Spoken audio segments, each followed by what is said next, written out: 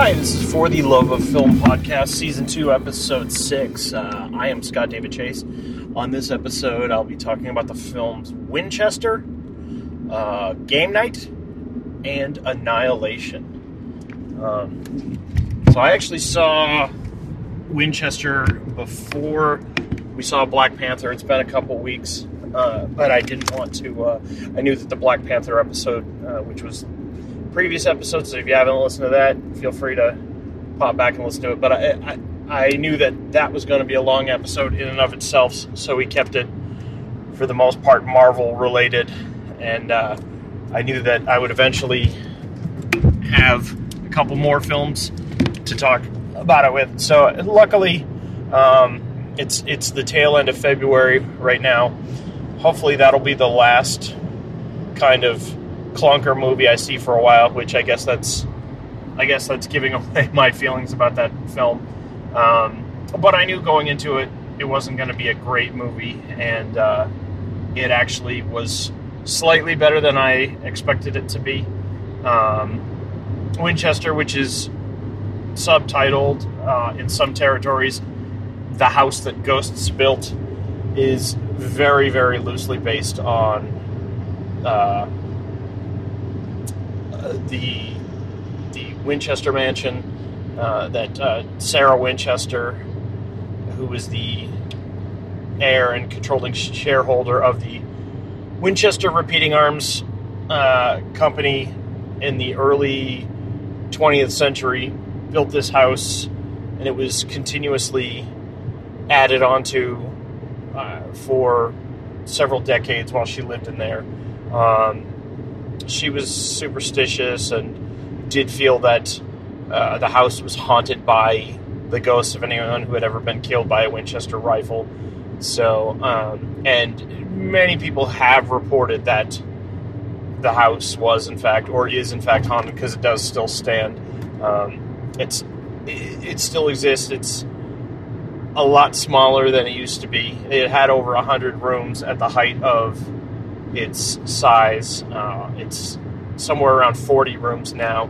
A lot of it was destroyed in an earthquake in the 1910 earthquake in San Francisco. Anyway, when I went on a cross-country journey 4 months ago and visited all 58 of the lower states, and that the Winchester Mansion was one of the locations I wanted to visit. Unfortunately, the day that I was there was a day that they did not do tours. I believe it was a Tuesday that they're not open. So if you're ever thinking about going to visit the Winchester house, just make sure you check ahead.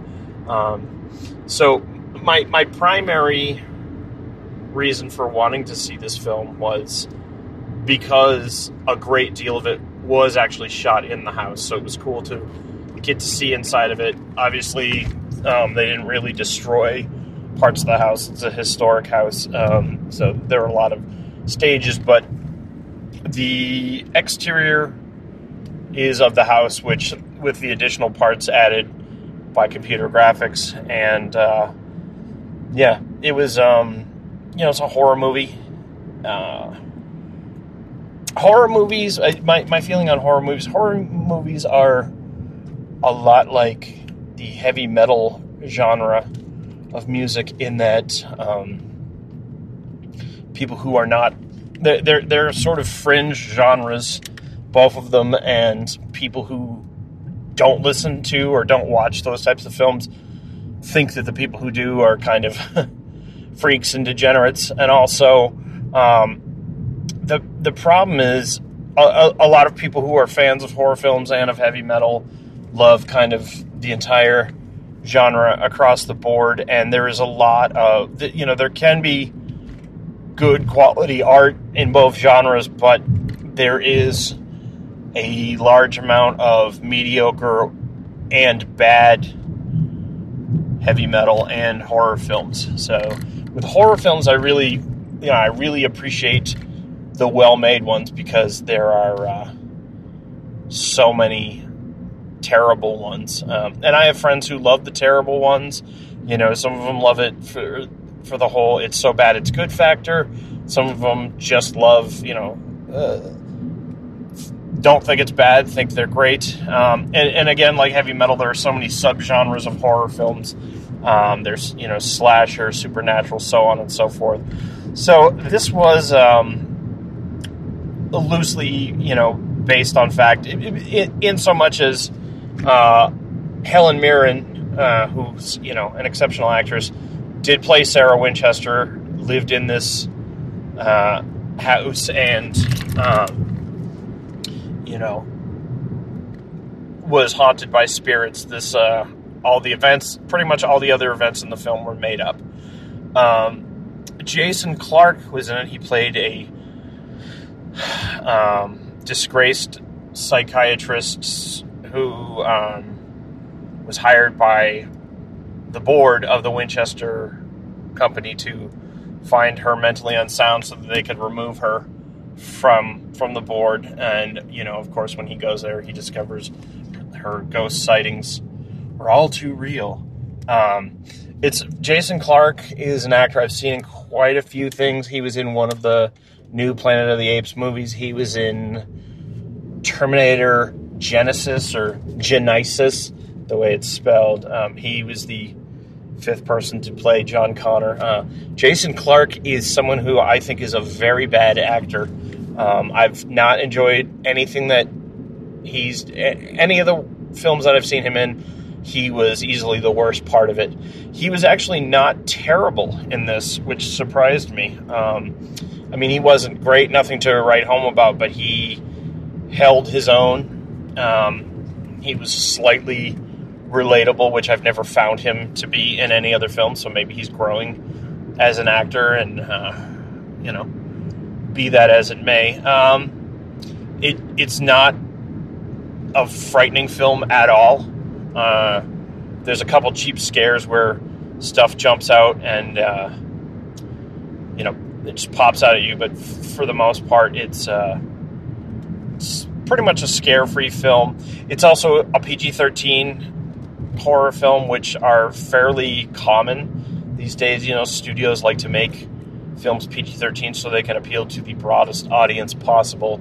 So there was no gore in it. The special effects were pretty much all CG, and they were second rate. Weren't the worst I've ever seen, but definitely not the best. There wasn't a whole lot, not even good about it, just there was nothing of note in this film. It was pretty mediocre. Again, the only reason I really saw it, other than to see 3 films for this episode, was I knew that it had been filmed inside the Winchester Mansion, and I wanted to kind of get a glimpse inside. And it's always nice to see Helen Mirren in something. I'm not sure how they got her in this film. I can't imagine the script, even before it was changed, was all that great. But, she was definitely slumming it in this. And so, if you're a not particularly picky horror film enthusiast, I would give it maybe a 5. If you're just a regular film goer, I'd give it about a 3. Not even really worth a Redbox rental or a Netflix viewing. It's a pretty passable movie. So I just got out of Game Night 10 minutes ago. Had a lot of fun at Game Night. So Game Night is a dark comedy. I was going to say murder mystery, but no one was actually murdered in it. It's like a crime drama. A married couple and two groups of their friends have a weekly game night, and the husband of the couple, his brother, is coming into town, and he and his brother are always kind of competing. His brother's always, Jason Bateman, who plays the protagonist, and Rachel McAdams plays his wife, he's always envious of his brother, played by Kyle Chandler, envious of his life, and, so they set up sort of his brother hosts the game night one night and sets up a kidnapping murder mystery type of thing, and it goes awry, and, I don't want to give away the plot details. One, because I don't want to spoil it, but two, it's kind of inconsequential to what happens. But it was a lot of fun. It was very funny. It's nice to see Jason Bateman being something funny again. He's pretty well known for the television series Arrested Development. He's the lead in that, and he's done a lot of sort of mediocre films in the last decade or so. This was the first funny thing I've seen him in a while. Rachel McAdams, funny as well. It was nice to see Kyle Chandler, who was exceptional on Friday Night Lights and has had bit parts in a lot of stuff. It was nice to see him with a pretty significant role, but also a lighter role. He usually plays pretty dramatic, heavy roles, and this was sort of a fun role for him.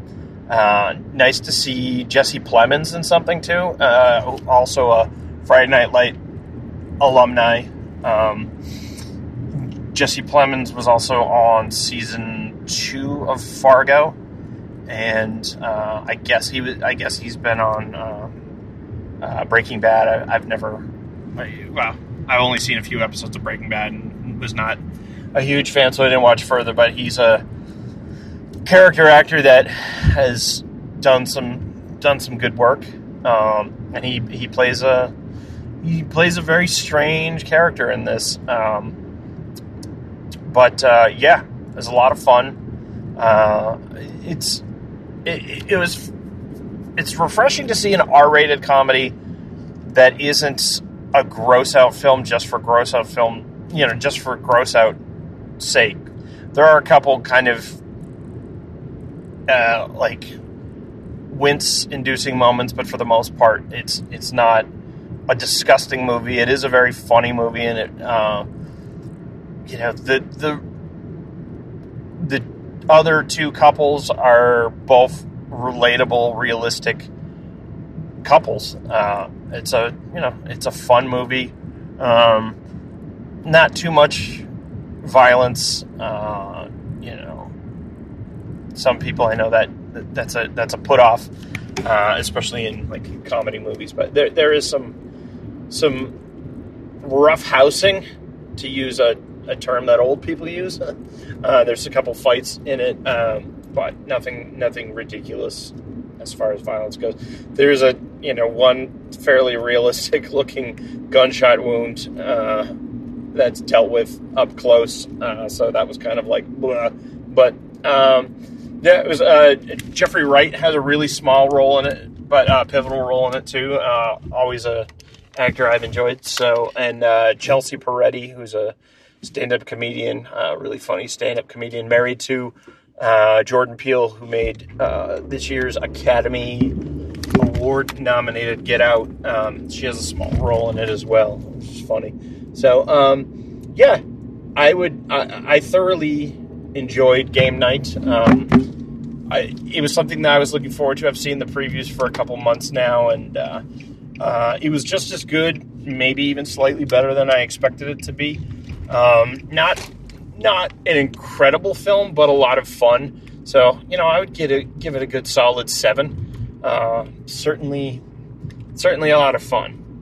And then the last film I saw was Annihilation, which is based on the first book of the Southern Reach trilogy. I haven't read any of those books. I have some friends who have read them, who really like them. I have an interesting, my take on the book versus film thing.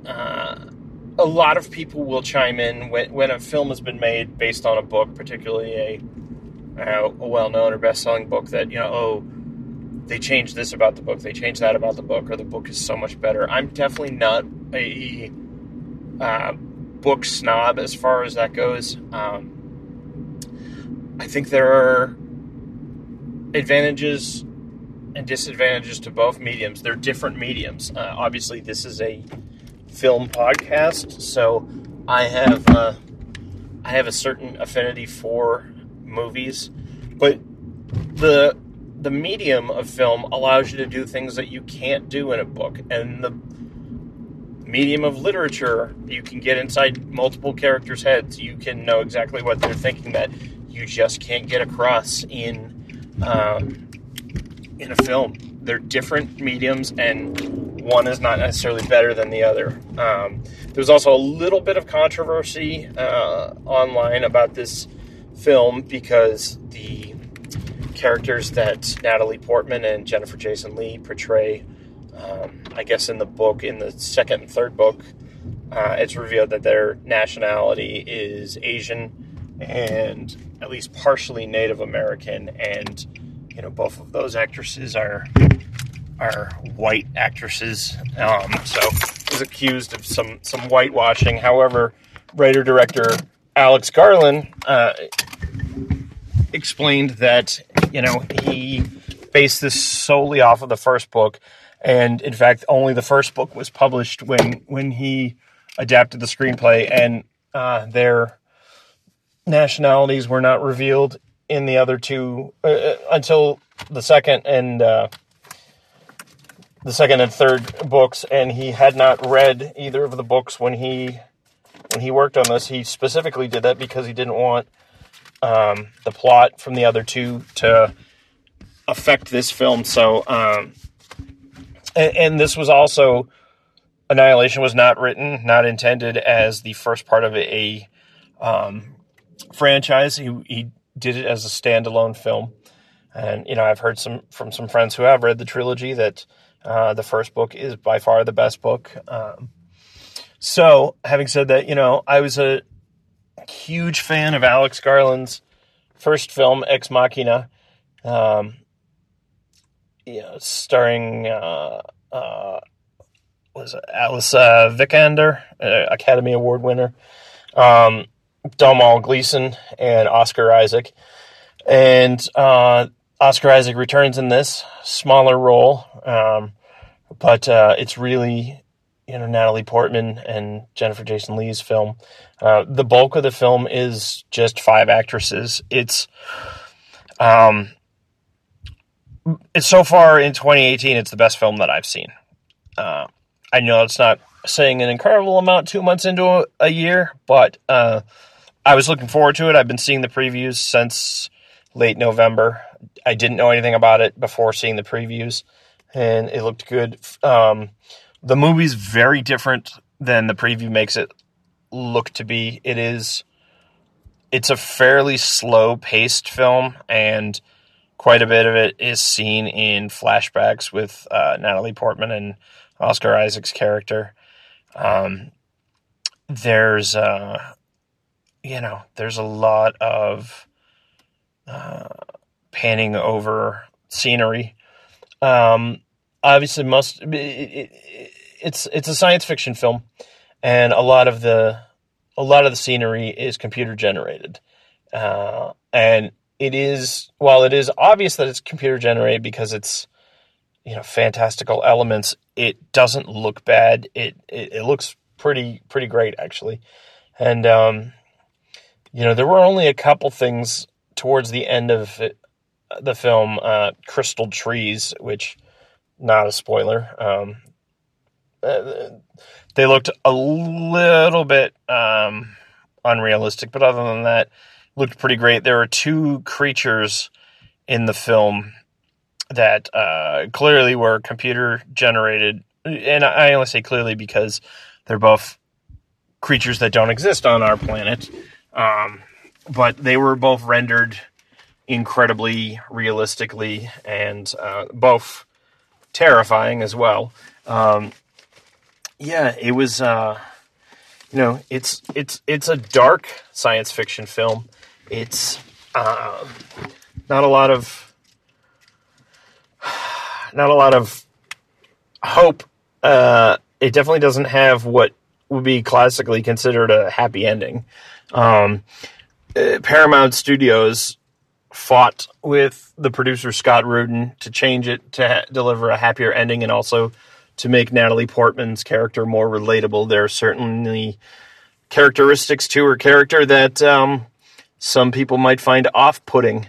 I won't go any further into that because I don't want to give away plot details. But and to his credit, Scott Rudin, who has Final Cut with studios, stuck by Alex Garland's film and said, no, this is the film that he delivered. This is the film that we're making. So, and I'm glad he did. Paramount did a thing, they had some leadership changes this year, and as a result, because they weren't happy about the final cut of this film, it's only being released theatrically in the United States, Canada, and China.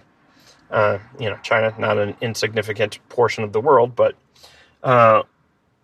so much like Blade Runner 2049, it is a challenging science fiction film, and so I would challenge fans of smart, intelligent science fiction and smart, intelligent films to show the support of this and show the studios that we can handle movies that are not cookie cutter, and the way you can show your support is go out and see this movie in the theater.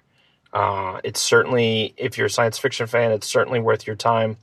Like I said, it is the best film I've seen so far in 2018. I'm fairly certain it will make it into my year-end top 10 list.